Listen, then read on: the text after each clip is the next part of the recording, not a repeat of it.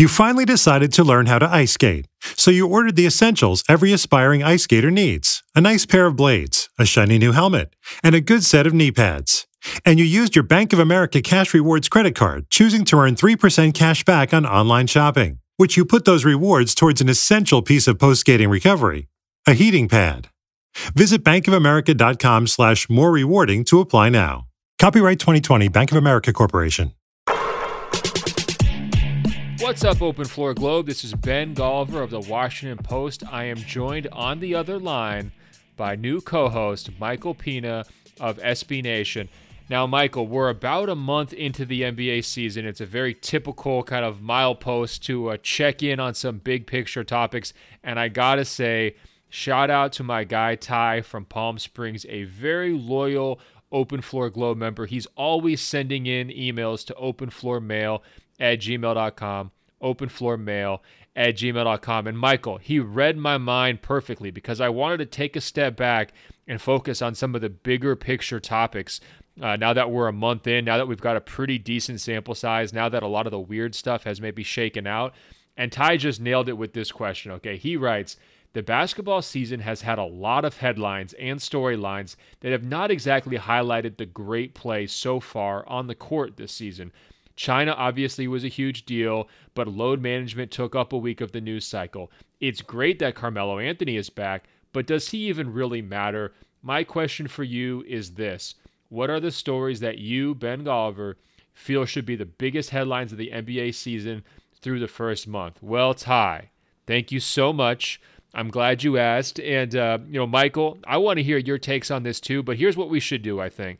I'm going to give you a quick run through of my top 5 stories so far of the 2019-2020 season. You're going to play, I don't know, middle school professor or middle school teacher. You're going to break out your red pen. You're going to tell me what I got wrong, what I got right, and then you're going to maybe throw in some honorable mentions and snubs as we go. What do you think? That sounds wonderful, Ben. All right, I'm starting with the biggest possible name there is. That would be LeBron James, okay? He is my number one story so far of this season. And before you groan and say, oh, come on, LA, man, you just picked a big LA star, I think it's important to say this. LeBron is playing harder on defense more consistently than at any point of his career since probably his peak Miami days, to me. I think it's been that long. He is locked in, flying around the court, closing out on shooters, making extra rotations, hustling back in transition defense. I mean, there was a beautiful play the other night where both LeBron and Anthony Davis were flying back to get back, protect the basket against a guy leaking out. And I was sitting there rubbing my eyes like, wait a minute. Was this the same LeBron James that I was watching last season with the Lakers? Because the effort level looked like he had shifted basically from second gear into sixth gear.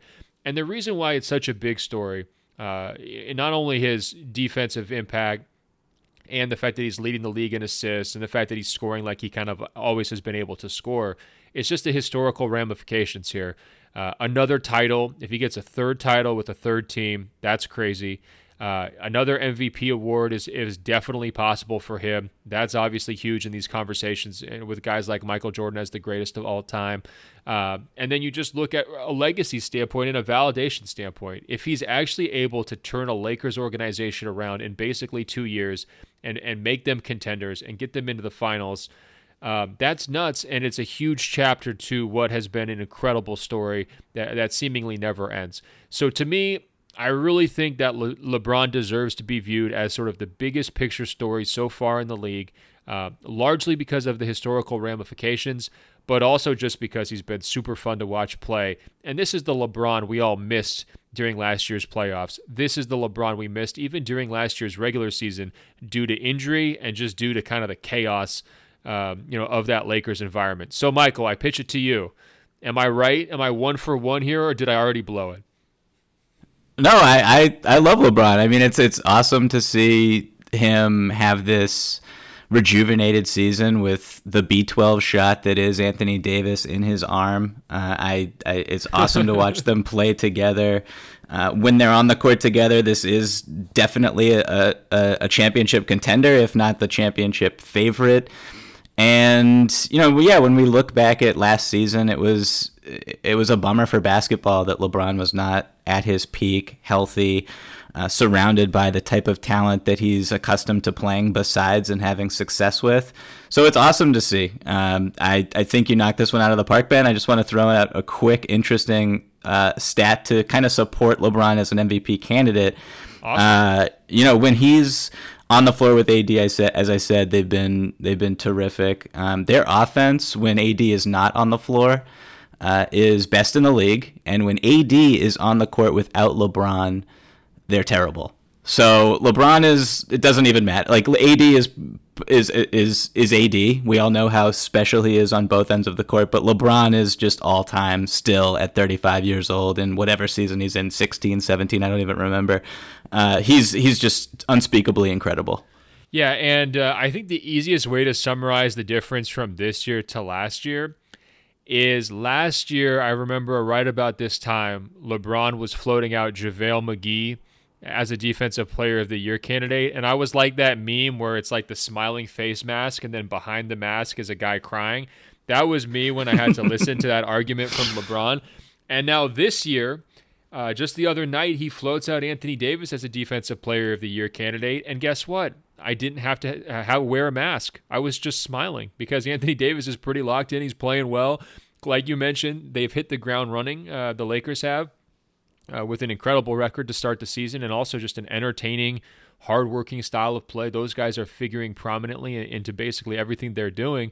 And, you love to see it. Things got very ugly last year, especially for Anthony Davis. There were times where he definitely lost control. He seems happy. He seems like he's found a good fit. It really seems like he's bonding with LeBron. And, all the role players over the years who have been elevated by LeBron, that was not the story last year. There was a lot of guys who struggled to find their fits, who were probably played worse when they were on the court with LeBron than they might just in a vacuum. It's back to the normal story. All their supporting cast guys are being set up for success. The ball's moving. LeBron's leading the league in assists, like I mentioned. He's keeping everybody involved. I think he's leading on and off the court too, trying to keep guys like Kentavious Caldwell-Pope mentally engaged through some struggles and having that pay off with some pretty big, late game moments from a guy like KCP in recent games.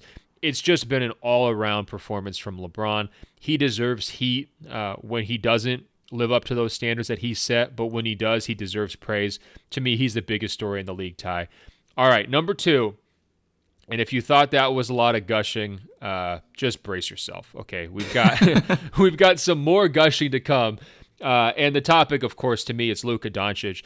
And I'm going to hedge this a little bit, Michael. I think that Trae Young deserves to be kind of a co-headliner or a sub-headliner along with Luka just because he's also 20. He's also in his second year. He's also carrying an offense basically by himself. And if he wasn't out there, the Hawks would fall to pieces. But this one's really about Luka. I mean, the reigning Rookie of the Year, to me, should be viewed as the favorite to win Most Improved Player. And on top of that, when I look at the MVP conversation, I see LeBron, I see Giannis, I see Harden, I see Luka. And look, I'm not usually in the business of elevating young guys into that kind of stratosphere right off the top. But when you're looking at his case, the numbers have been outrageous. His age 20 player efficiency rating is on track to be the greatest of all time, better than Anthony Davis, LeBron James, Magic Johnson, Shaquille O'Neal, Kobe Bryant, all those kinds of guys. The triple-doubles have been completely nuts. The scoring ability has been out of control, but it's also translating to super efficient team offense, which matters a lot, and it's also, even more importantly, translating to wins. So I don't know if he's going to be there by the end of the year. A lot can happen. But if you're saying like right now through the first month of the season, I think Luka has to be on the MVP ballot. And I was bullish on him. I predicted him to win Most Improved Player this season. I was not this bullish on him. I did not see this coming. And frankly, he was a guy who everyone said the hype was out of control about him before the draft. You know what? Hypesters, pre-draft hypesters, step your game up, okay? Because you undersold Luka Doncic, all right? He's 20, and he's blowing away everything you said he would ever be able to do. I mean, watching Luka play is the fact that he's 20, it makes no sense. There's no real precedent for this, and for it to be someone who is European, who did not play in the NCAA, we didn't really get a taste of him over here as he was developing. So it feels even more surprising, as crazy as that sounds. But I mean, yeah, he's basically averaging a triple-double. He's averaging 30 points a game. The team he's on has the best offense in basketball. He's shooting 67% on drives to the basket, and he drives more than basically any player in the league, which is like, those numbers just don't happen. That's prime LeBron James stuff right there. And the way he draws fouls is of someone who has been in the NBA for 10 years. I think only 2 players have drawn more fouls than he has, James Harden and Giannis Antetokounmpo. So yeah, he's for sure an MVP candidate, and it's a little unfair to make the comparisons between him and Trae Young. And I might pivot this a little over to Trae real quickly, but like, Trae Young's having an incredible season. Trae Young's in his second year, and I'm looking at the numbers and just watching him play and seeing what is around him and what he's doing with it. And I think Trae Young is a top 5 point guard already. So he might even be higher than that. So it's kind of crazy that these two are as magical as they have been, and it's really fun to watch. Right. So Trae Young has better numbers than Steph had until his MVP season, right? I mean, which is crazy. So it's not just like, oh, Trae Young at 20 has better numbers than Steph at 20. No, he had better numbers than Steph at any point in his first 6 or 7 years of his career, right? So that's the kind of breakout Trae Young is having. And yet you framed this properly. It's kind of disrespectful to Luka to even mention him with Trae Young, because the Hawks aren't winning, and because Trae, for everything he can do as a playmaker, he's just not that physical presence that Luka is on the ball. He's not the rebounding presence that Luka is, and it hasn't translated to kind of historic, truly crazy statistical levels like it has with Luka. It's nuts, man. Can I give you a real classic old man take? Do you know what I like about Luka? Underrated quality is how often he tweets about other basketball games that he's watching, right? And LeBron has gotten a lot of credit for this over the last 5 years of like his incredible photographic memory, how he watches every game, like, that crazy man cave he has. And, he's always, keeping an eye, like if Carmelo's debuting, he's got an eye on that. Dwayne Wade or Chris Paul is playing somewhere, he's checking in and watching their games.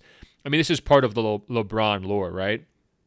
I think Luka's already getting the same lore. Every time I go on Twitter, this guy is tweeting about, oh, this is such a fun game to watch. Oh, I'm really enjoying this game. He's always, shouting out and dapping up guys that he played against. Remember that little scrape he had with Bradley Beal? He was trying to, go on Twitter to mend the fences. I just think that all this guy cares about is basketball. That's what it seems like to me, especially this year now that he's lost the weight and he's just locked in. It just seems like this is his driving force, and it's so important. I mean, things like attitude towards work, things like, what are your priorities in life? Are there distractions? What motivates you? What gets you up in the morning? Those are the kinds of like philosophical things I often look at when it comes to young players and trying to determine, like, am I in on this guy or am I not? It's one reason why I get so hyped up about a Giannis, or I get so hyped up about a Pascal Siakam, and I want to just, come on this podcast and just, spread their gospel. Because if you really want to be great, it takes everything. You have to be completely bought in. I just think Luka is, man. I think this is what he wants to be. I think he's living his dream, and it's really fun to watch, both on the court and social media. I think the question that we go from here is, like, where does this end with Luka? Like, how good can he be if he's this phenomenal as a 20-year-old? He's got the confidence of like a perennial all-star. The step-back threes against the Golden State Warriors were just, absurd. Michael, answer your own question. What is his ceiling right now? I mean, go nuts, Go on a trip here. Let's do it. What do you think? I mean, multiple-time MVP winner for sure, I would say. I don't know how many, like 3 maybe? 3 is 4. If I said 3.5, would you take the over or the under? I would take the under, but I'm just cautious. But I'm sitting here nodding. I'm not sitting here thinking, oh, Michael, you sound like a crackpot. Like, keep going, keep going. No, I mean he can. I think we'll see. I think Dallas is going to make the playoffs this year, and we'll see how teams game plan against him, offensively and defensively, which was a topic that we brought up in our last episode. And Dallas's defense is atrocious when Luka is on the court, and he plays a ton of minutes, and there's a lot of weak points on that team, so he's not all to blame, but.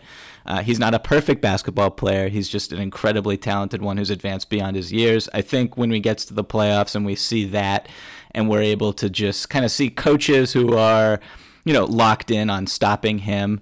It's going to be really difficult, though, because he can create his own shot in just about any situation. He scores at all three levels. He involves his teammates. His assist rate is above or near 50%.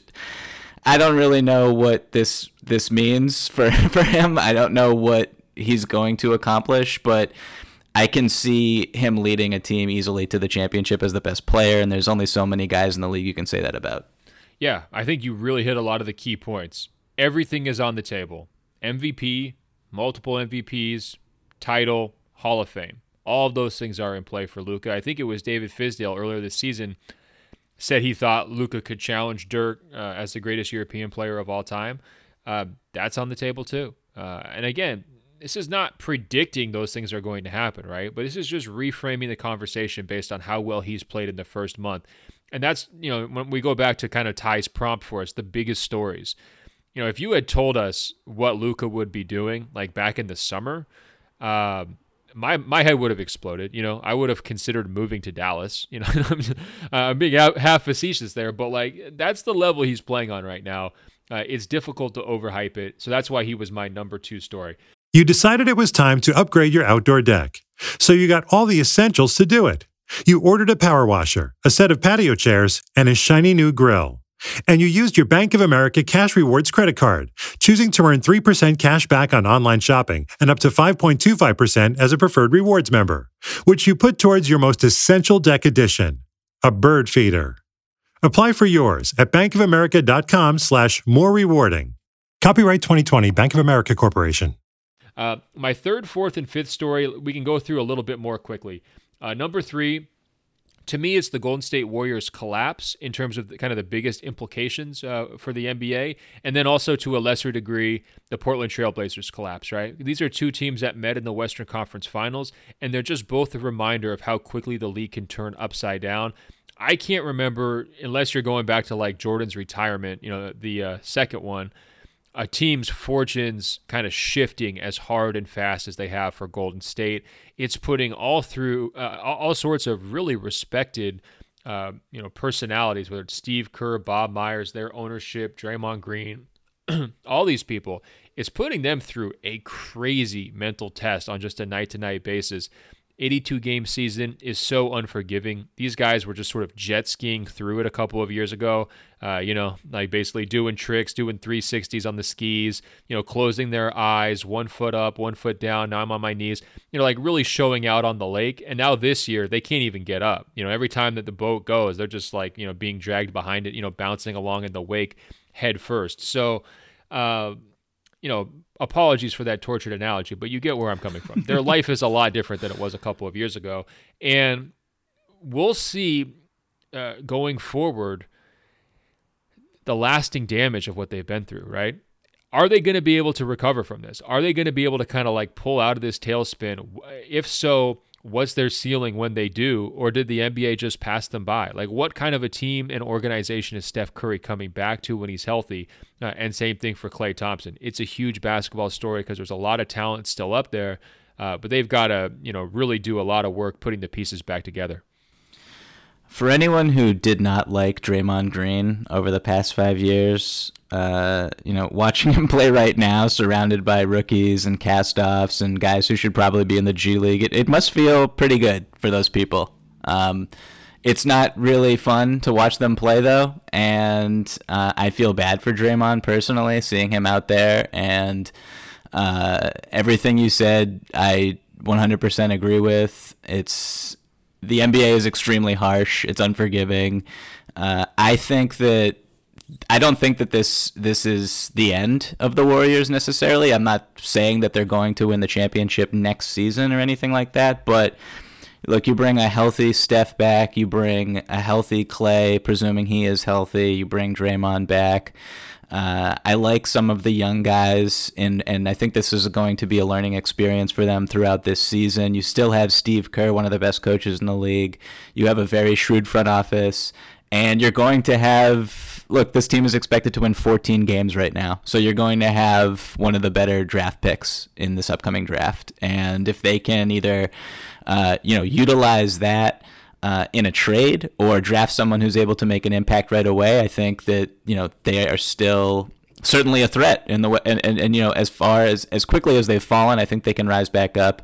I think it's really funny also that we have not mentioned D'Angelo Russell at all in this conversation.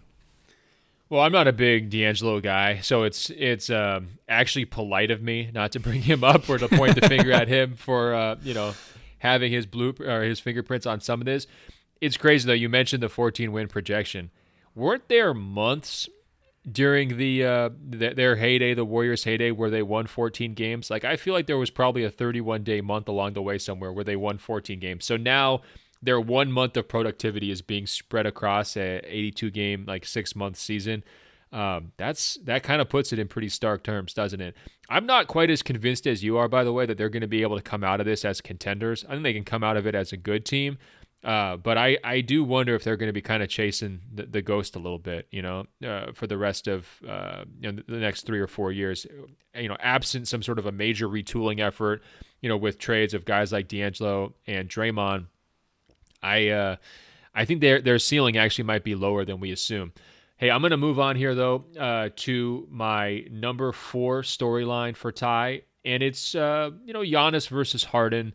Kind of back for more MVP attention and more stylistic contrast. This one's pretty straightforward. Everyone knows how I feel about Giannis. The Bucks are right there at the top of the standings. He's been steady night in, night out, major numbers. They're not running up his minutes like crazy. It's just the same formula. He's back on his revenge mission. For Harden, after kind of an ugly start there for Houston, it has been sheer offensive dominance, night after night after night. There was a 10-game stretch there where he's averaging more than 40 points. He's leading the NBA in scoring by a country mile. He's averaging more points even than Jordan's highest career scoring average. These are things that I think a lot of people might take for granted or might poo-poo because they don't like Harden's style of play. But he's still doing it, and it's translating to victories. Houston's right back up near the top of the Western Conference standings. So, Michael, I don't know how you feel if you want to weigh in on either, Giannis versus Harden or just this topic in general, but, where do you stand on this one? I love this conversation. I think it's really difficult to parse the, who is better when you're comparing two all-time talents like Giannis and Harden. I usually fall in line with Harden. I'm pro Harden. I love watching him play. I think him potentially averaging 40 points per game efficiently as he is trying to do this season is one of the most remarkable things I've ever seen in the NBA. And, you take his last game against the Denver Nuggets. It was a 10-point loss for the Rockets. He only scored 27 points. How many players in league history, when you say he only scored 27, how and you're disappointed in that production, how many guys can you even think of who would make you say something like that? Well, I mean, flip it around. If you're Michael Malone, is it champagne or beer after that game for holding him to 27, right? You're legitimately celebrating with your coaching staff. For real. I mean, I'm not even kidding. If you're holding James Harden to 27 points at this point, first of all, you're probably winning the game. And second of all, you're probably, whoever did the defensive game plan is getting a little extra cash in the envelope, Yeah, I think in just going back to the comparison between him and Giannis, I think one of the more interesting questions and why I would vote for Harden for MVP if we were foolishly doing that today is, how good would Giannis and the Bucks be if Russell Westbrook was on that team? I mean, and my point is basically that Harden is individually brilliant regardless of what is around him, who is around him, what system he's in. I just think he's an incredibly special player. Not to say that the Rockets haven't done a great job with the supplementary pieces, but the fact that he's gotten better with Russell Westbrook as his teammate is nothing short of astounding. No, he's right there in the conversation. I think that your main point that we need to let this shake out is right. This MVP race is awesome. I mean, the personalities and the star power involved with Giannis, LeBron, Harden, and Luka, and then potentially some other guys sneaking in there too. It could be a really, really good race. I can't wait to see it. Usually what we try to default to is who are going to be the most consistent guys, who aren't going to have the lulls. That would lead you to thinking, a guy like Harden and Giannis would have staying power. But LeBron, if he keeps playing like this too, he's not going anywhere either. So I think it's going to be a great race. Unfortunately, I don't have an official vote anymore. The Washington Post kind of sits on a high horse about award voting. So I'm going to have to kind of live vicariously through my fellow colleagues voting and maybe try to campaign actively on podcasts to steer them a certain direction as this thing unfolds. But we're not quite there yet. Hey, Michael, my last one for my top 5 storylines, it's something that we hit on the last episode. It's sort of the two sides to the Kyrie Irving departure from Boston, how the Celtics have played so spunky, high energy, and gotten more from their wings since Kemba Walker has arrived. And then on the flip side, Brooklyn definitely still trying to figure it out. Who are they going to be? How do they want to play? How do they keep the other guys involved? To me, that's a major basketball story that probably deserves more attention than it's gotten. Did I leave anything out? Were there any honorable mentions or snubs you want to throw into this conversation as far as the biggest stories of the first month of the season? Ben Simmons hit a 3 on Wednesday night. So this is a little inside baseball, but we got a lot of basketball dorks who listen to this podcast, so I'll just go ahead and indulge. I was sitting there at Staples Center like 3 hours before the Clippers-Celtics game, just kind of getting ready and keeping an eye on that Knicks-Sixers game. Zach Lowe comes in to kind of chide me for, slumping over my computer, kind of with like a death stare at the screen, watching this basketball game. And I said, Zach, history is happening right now. And he's like, what do you mean? I said, Ben Simmons, yes, that Ben Simmons just swished a corner 3 like it was nothing. And I was basically saying, look, I'm writing it right now. And he gives me this look like, oh my God, I have to go edit my story. And he just kind of like hightailed it back to the media room because I guess he wrote about the Sixers today. Anyway, this is what happens when Simmons hits a 3-pointer. The basketball world stops. The writing greats like Zach Lowe have to go call the rewrite desk and say, all right, we got to scrap whatever I had and do it over. I mean, that, it's a good one. I'm not sure it's a top 5 story of the season, but it counted. Yeah, the shot counted. No, I mean, you try to sound a little more dismissive. All right, I mean, come on, this is a big development, don't you think? Humongous. I mean, we talked about it in the last episode. He hits them regularly, hits that exact shot from that exact spot regularly in pregame warmups, and I will say he looked very comfortable. And it just kind of they swung the ball to him. And he didn't hesitate, and he shot it, and it went in. So I don't understand why that doesn't happen more often. It was funny to hear the Sixers broadcast crew just go completely ballistic, and it was perfect. For Simmons to get a standing ovation for about 5 minutes. I was expecting confetti to fall. It did not. That was disappointing. Real quick, I'll tell you something else that was disappointing. Look, I'm definitely from the Barry Sanders school of self-conduct, right? Act like you've been there before, hand the football to the referee when you get into the end zone. But when you're Ben Simmons, after 172 games of being afraid to shoot a 3-pointer, and they ask you after the game about how does it feel to finally make a 3-pointer, you don't get to act like you've been there before because you haven't been there before, okay? Just admit that it was a big moment. It was nice to see the ball go through the net. Hopefully it will happen more in the future. Don't try to play it off like it was no big deal. Come on, Ben Simmons.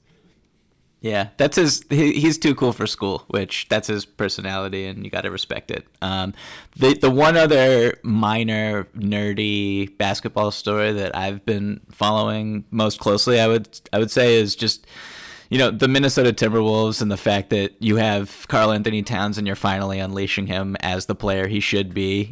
I just get really frustrated when coaching staffs play lineups that don't make sense for years and stifle young talent. And, kudos to Ryan Saunders for letting Karl Anthony Towns jack up 9 threes a game and play on the perimeter while still balancing his post-ups.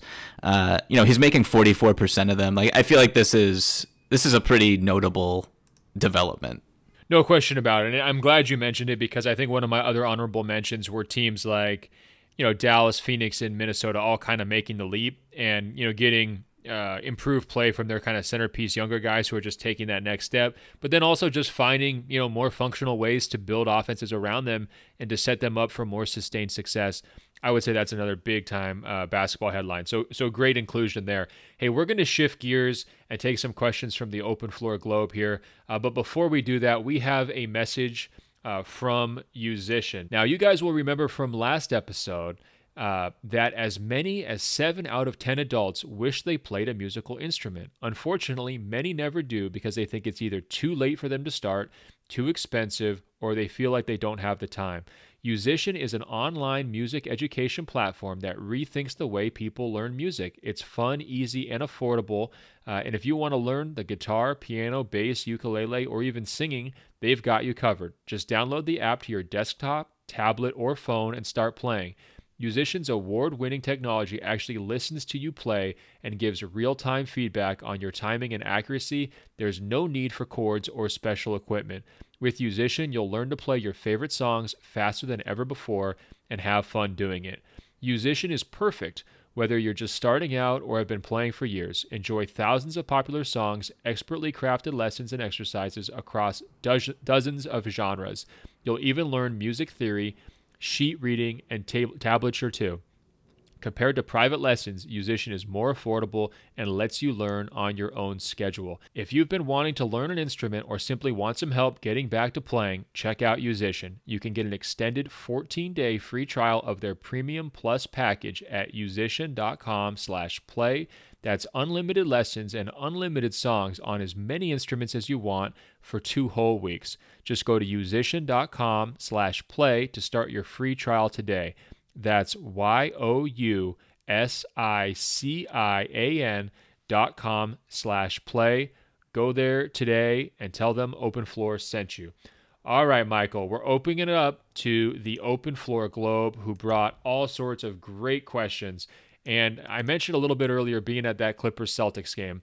That game prompted a flood of emails. It was such a crazy game with the stoppages from the referee and big-time shot making from guys on both sides. So I tried to cull together some of my favorite takes from the Open Floor Globe to just use that as a starting point.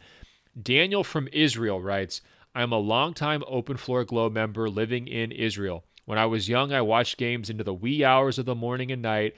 I failed my tests at school, had discipline problems, and got grounded. As a grown-up, due to the time differences and with the exception of the playoffs, I'm pretty much limited to watching early games or very late games. Therefore, I get to watch a lot of the LA bubble, which is better than watching my good-for-nothing Knicks.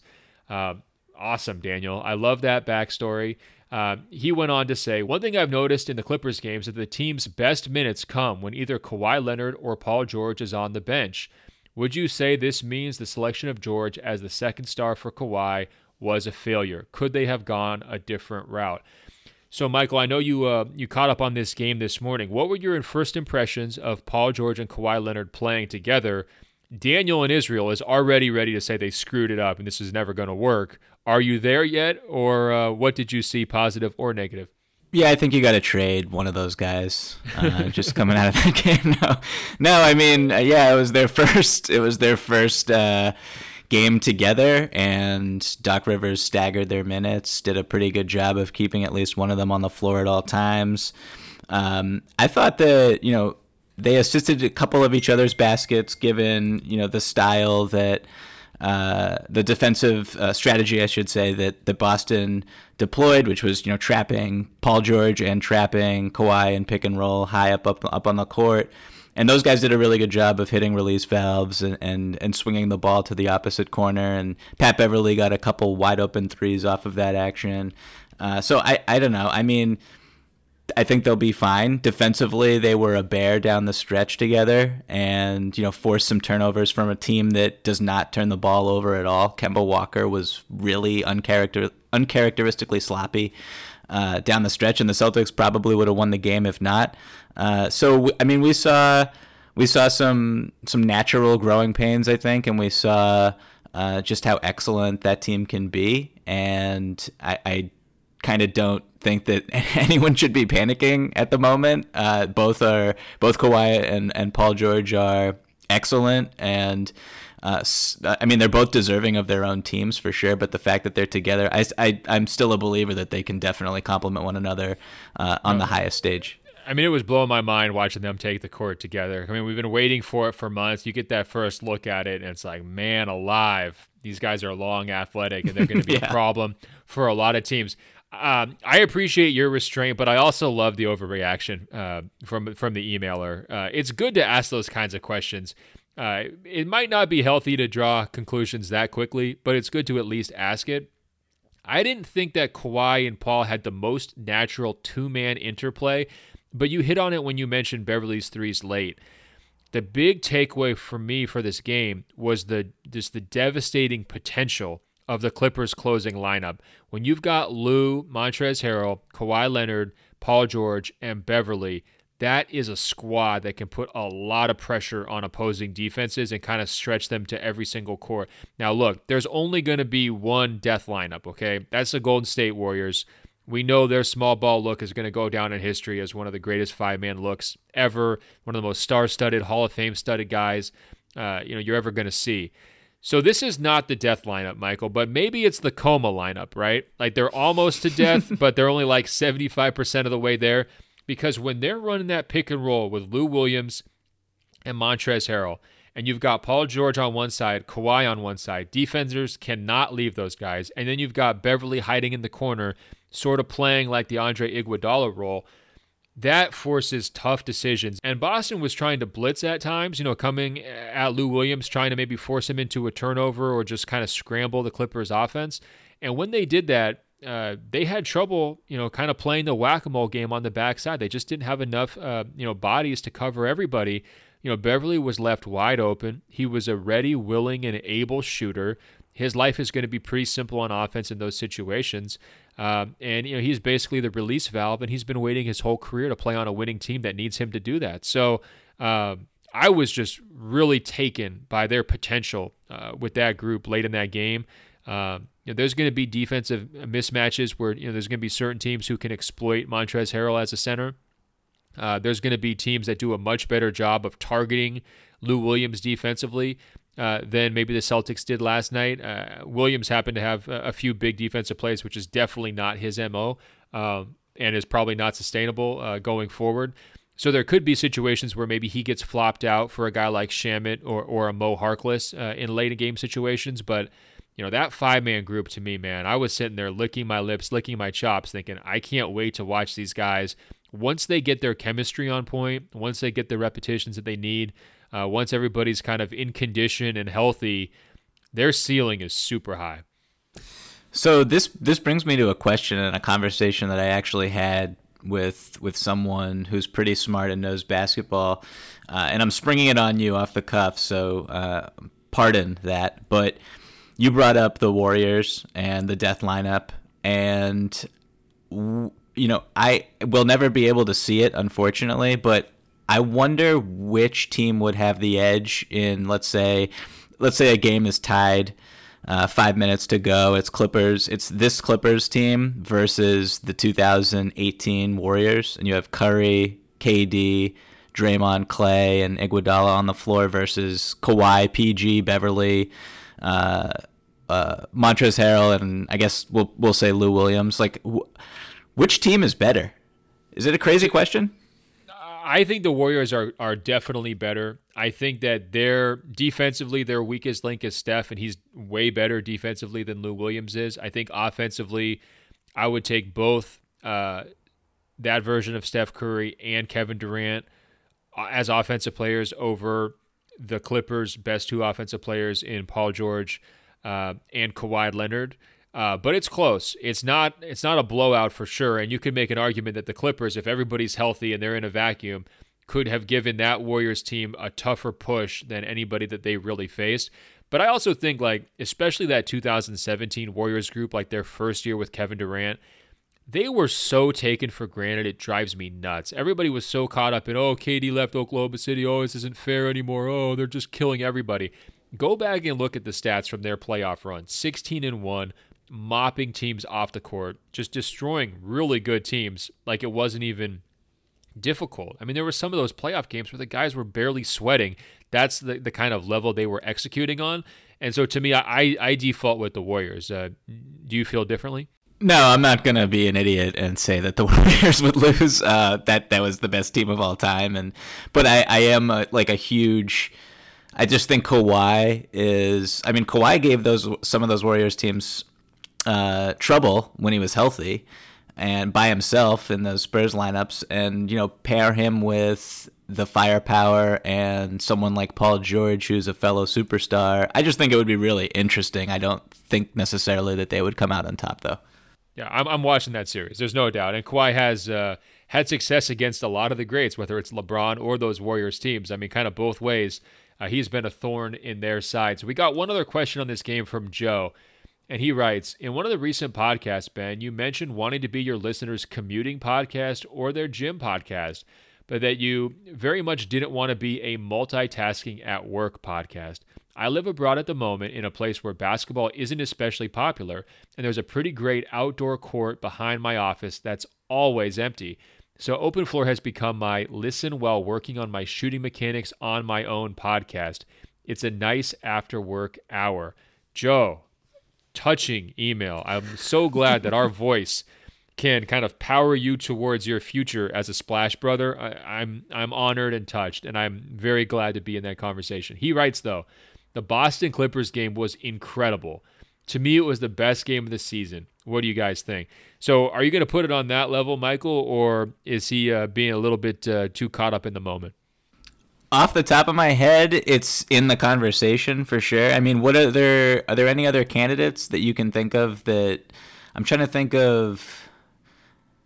Yeah, it was a pretty good game. I mean, I thought that, the Celtics were, I didn't think that we saw the best that they have to offer, particularly out of Kemba Walker. And I mean, they shot 1 for 18 in the first half. So, from behind the 3-point line. So, I mean, it wasn't the tippity. I mean, entertaining wise down the stretch, it was great and it was thrilling and all that. But I don't think the quality of basketball was as good as we've seen. I mean, just. No, I'm with you. It was choppy, and poor Marcus Smart. I mean, I think, you hear about these elite shot makers and elite shot takers. He is an elite shot misser. I mean, he is so good at missing shots. It's unbelievable. In big moments, if you need a miss, Marcus Smart is there to miss it. And look, I'm being halfway facetious. He had that incredible diving play to save the possession out of bounds, where he kind of bounces the ball off one of the Clippers players as he crashes to the court. I mean, he brings so much to the table, but you're right. That game was there for the taking for Boston. They should have won it. It's not like they're going to, regret that one for all time. But like Tatum's big three late, I mean, they had a lot of really, really good moments. It was a sloppy game, really, for both teams, or at least choppy through the first couple of quarters. But the end game was just crazy. All of the reviews, bodies flying all over the court. It was definitely kind of a pinch yourself moment for about an hour there. And to top it all off, Kawhi's dunk. Oh, my God. Insane. Poor Daniel Tice. So, yeah, that was it. So, yeah, I'm with the emailer. I think it was the game of the year. All right, we'll dig into some more questions here in a moment. But first, we've got another great ad from one of our sponsors, Health IQ. Do you average 8 hours of sleep per night? Yes, I do. Do you eat a quality plant-based diet? Yes, I do. Do you exercise 4 or more times per week? Yes, I do. Well, then basically, if you're like me, you're doing everything right to ensure you live a long life. So isn't it time for you to be financially rewarded for your commitment to a healthy lifestyle?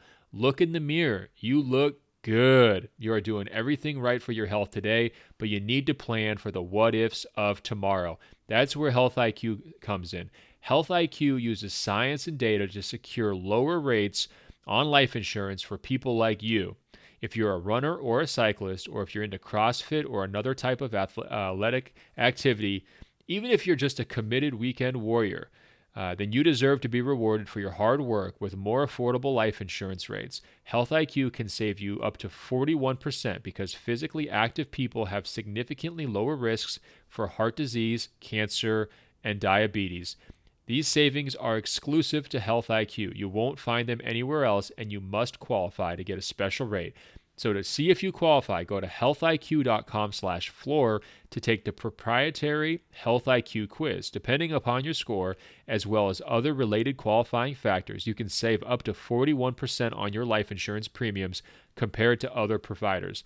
Again, that's healthiq.com/floor to let them know that we sent you and start the process with the Health IQ quiz. There's no commitment, and you'll learn even more about potential opportunities to be rewarded for your commitment to living healthy.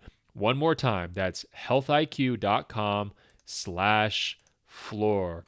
All right, Michael, we've got some more questions here, and let's go a little to the lighter side, okay? Nick writes, I'm 5'6", roughly 220 pounds. I'm not the fastest guy, but I'm not the slowest. I'm better at defense than I look, and I'm a decent shooter. I'm curious, though, what percentage do I need to be able to shoot on threes to maintain a stable NBA career, given all those details that I just told you? I want to be Kyle Korver-esque, but I'm 5'6" and 220. Do I need to shoot 60%, 70%? What do you think? So, Michael, Nick is trying to make the league, okay? I'm not sure it's going to happen. I'm not sure there's ever been a 5'6", 220-pound NBA player. Just shout out to that body type, though. Yeah, no doubt. What do you think? What's his shooting percentage got to be? Well, I think it depends on volume, for one, and then also how many of these shots are getting blocked. Like, what's the percentage of the shots that are getting blocked that he's taking that are ultimately turnovers that go the other direction? If shots that he releases and actually head towards the rim go in, I would say, 50% of the time, that's pretty good. I don't know if that's an NBA career, but that's an impressive feat.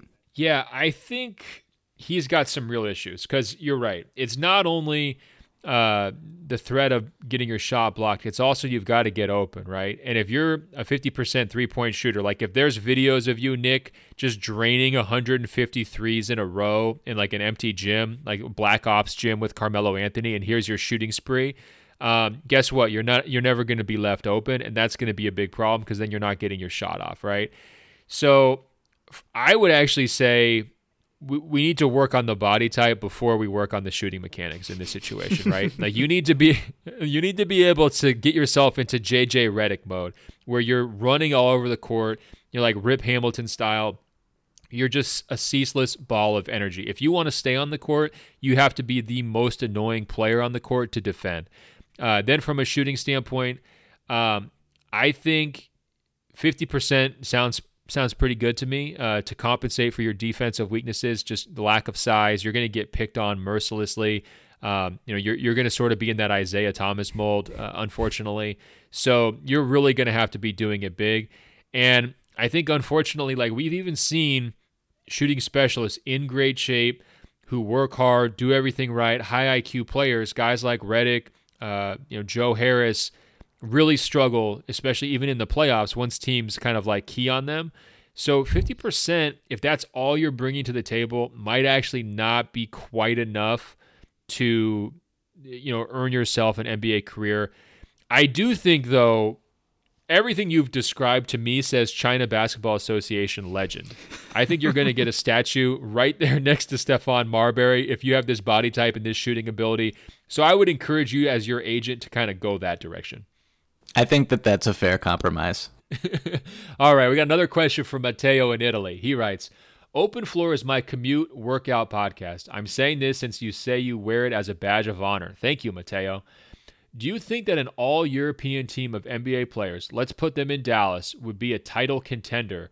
Who's in your starting five? And he also adds, by the way, take nothing but pictures, leave nothing but footprints is now my life motto. Thanks to the pod. Matteo, man, I'm so glad we could influence your life in a positive direction. Michael, do you have an idea on your starting five or who you'd want in the mix for that? I do, yes. I love this question, and I actually was thinking about this during the FIBA World Cup over the summer. Just, how an all-Euro team or all-international team would look and how good it could be. We're starting in Dallas. I think that it goes without saying that Luka Doncic is the point guard of this basketball team.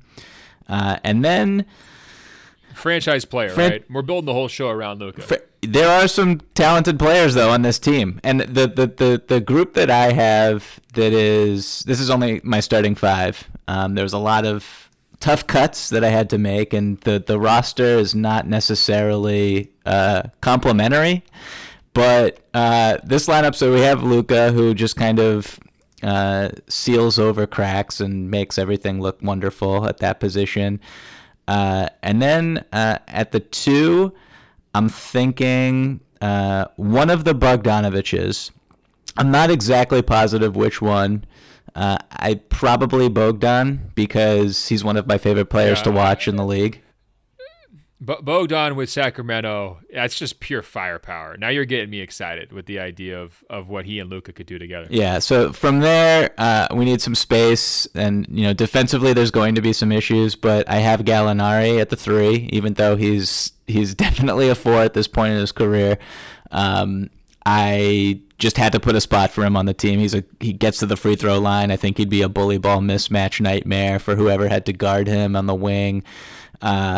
He's been healthy recently, which is great, and a borderline all-star last season. So shout out to Gallo. And then my last 2 in the front court, we're in Dallas, and I have faith that Kristaps Porzingis will eventually figure it out. So this is the version of Kristaps I'm envisioning is, I guess a full year or 2 full years removed from the ACL injury. So he's back to being on the trajectory he was pre-injury as this just total freak 7'3" monster who can shoot threes and protect the rim.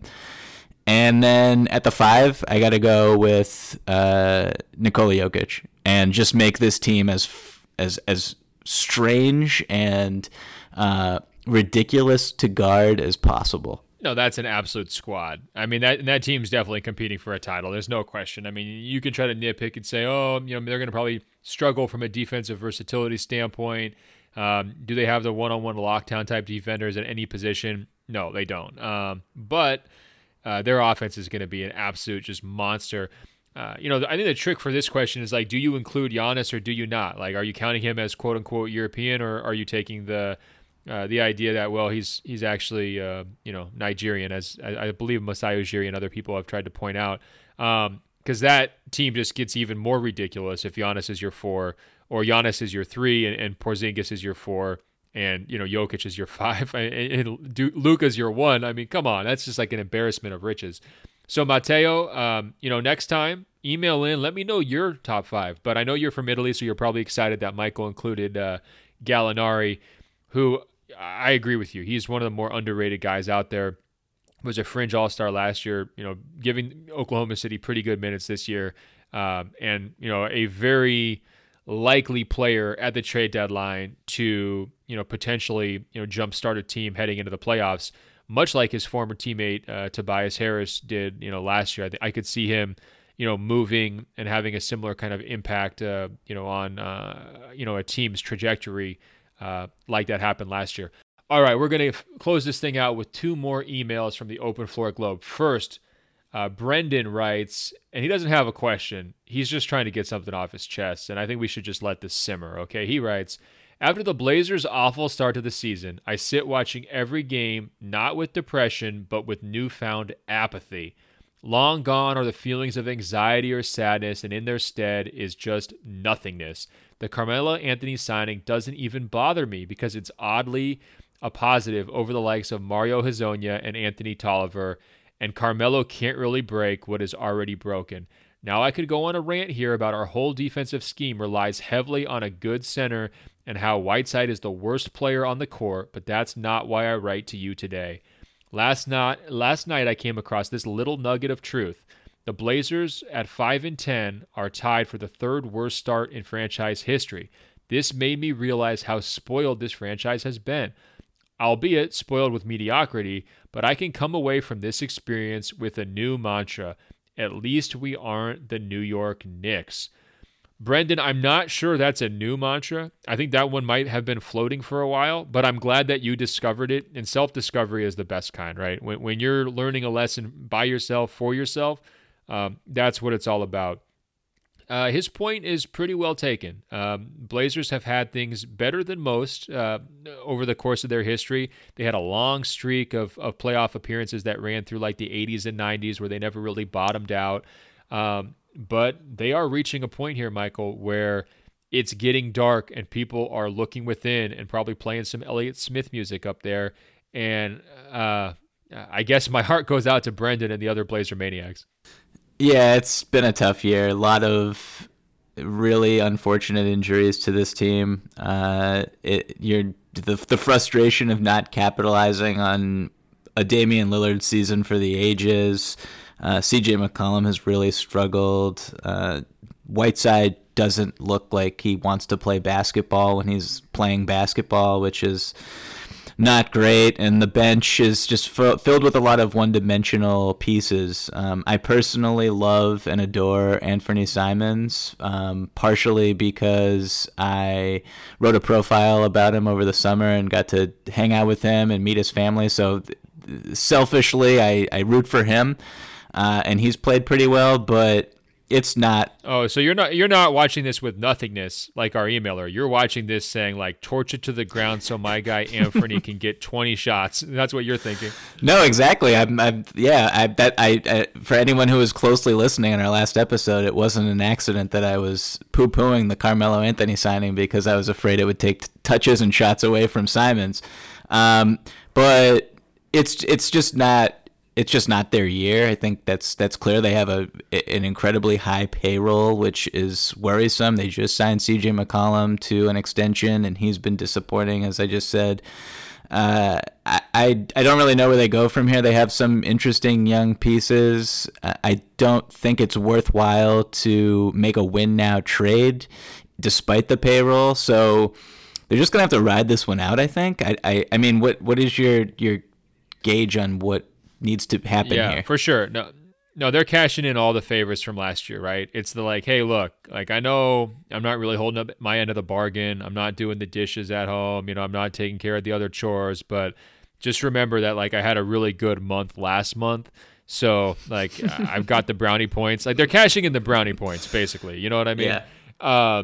And that happens sometimes, but I do think like it's so hard for a team in that situation to make the conference finals in the West that you can kind of justify it or rationalize it. Like their summer was awful. I didn't really like anything that they did. I still thought Lillard would be able to carry them through this better than he has, but it shouldn't necessarily be a huge surprise. I thought the real misstep for them was coming into the season hyping things up so much, saying how deep they are, and yada, yada, yada. Like they should have been trying to manage those expectations a little bit better than they did. But I also think like, more immediately, Carmelo was not good in his debut. He is not going to solve things. He contributed, at multiple times on offense, but he was just completely in quicksand on defense. A -20 in his first game. Shades of the Houston experience. I don't expect it to get meaningfully better, and I do think they're just sort of like along for the ride. Hey, the last question we got, or really it's a comment from the Open Floor Globe, comes in from David, and he says, with all this talk about the different types of podcasts, whether it's the commute podcast or the exercise podcast, what I wanted to say is that you are my cooking podcast, and that is the real highest tier.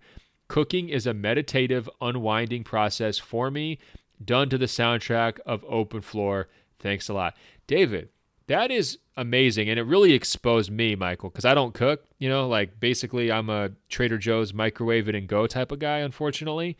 I had never even considered that you could have a podcast for cooking, that cooking would take longer than like 2 minutes and 45 seconds so that you could really dig into a podcast.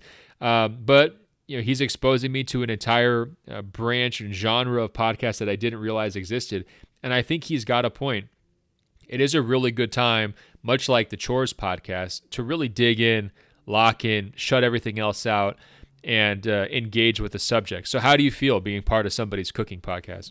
That's a true honor because I do cook and I have my headphones on when I'm doing it. Okay, so stop right there. What do you cook? Let me hear. I mean, what kind of a chef are you? What are your specialties? I mean, if I'm going to the Pina household, what am I coming away with? Well, recently I'm very simple, but I've been making these rice bowls with chicken, corn, black beans, jalapenos. Sprinkle a little bit of mozzarella cheese or Mexican cheese on top, and it's delicious. But that takes a while because you've got to, you bake the chicken and you season the chicken and all that, and wait for the rice to cook. Well, it's all timing oriented, so there can't be anything too complicated that I'm listening to when I'm doing it, or I'll totally mess up. But I need to be entertained at the same time. So I totally get that. The honor of being chosen as a cooking podcast is through the roof, and so thank you. And it's as you said earlier about the different podcast. It's very touching to be in that to be mentioned and be in that club.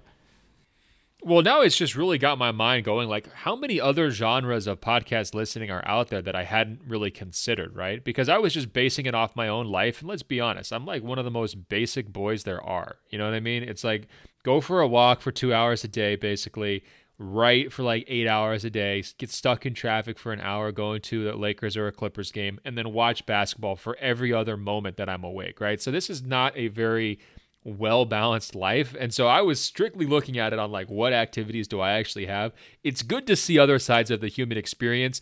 And that's what I'm going to encourage everybody out there. Expose me to your genres, okay? What else are you doing while you're listening to podcasts? I want to hear about it. I need to update and flesh out my rankings. So please keep those coming. Hey, Michael, we came to the end of another episode. Thanks so much for all your takes.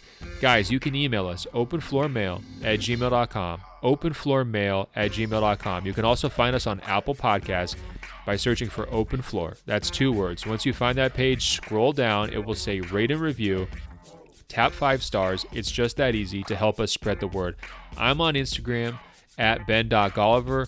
Michael is on Twitter at Michael V. Pina, and on Instagram at Michael V. Pina. And of course, you can find his work at sbnation.com. Hey, Michael, until next week, which is Thanksgiving week, I will talk to you. See you, Ben.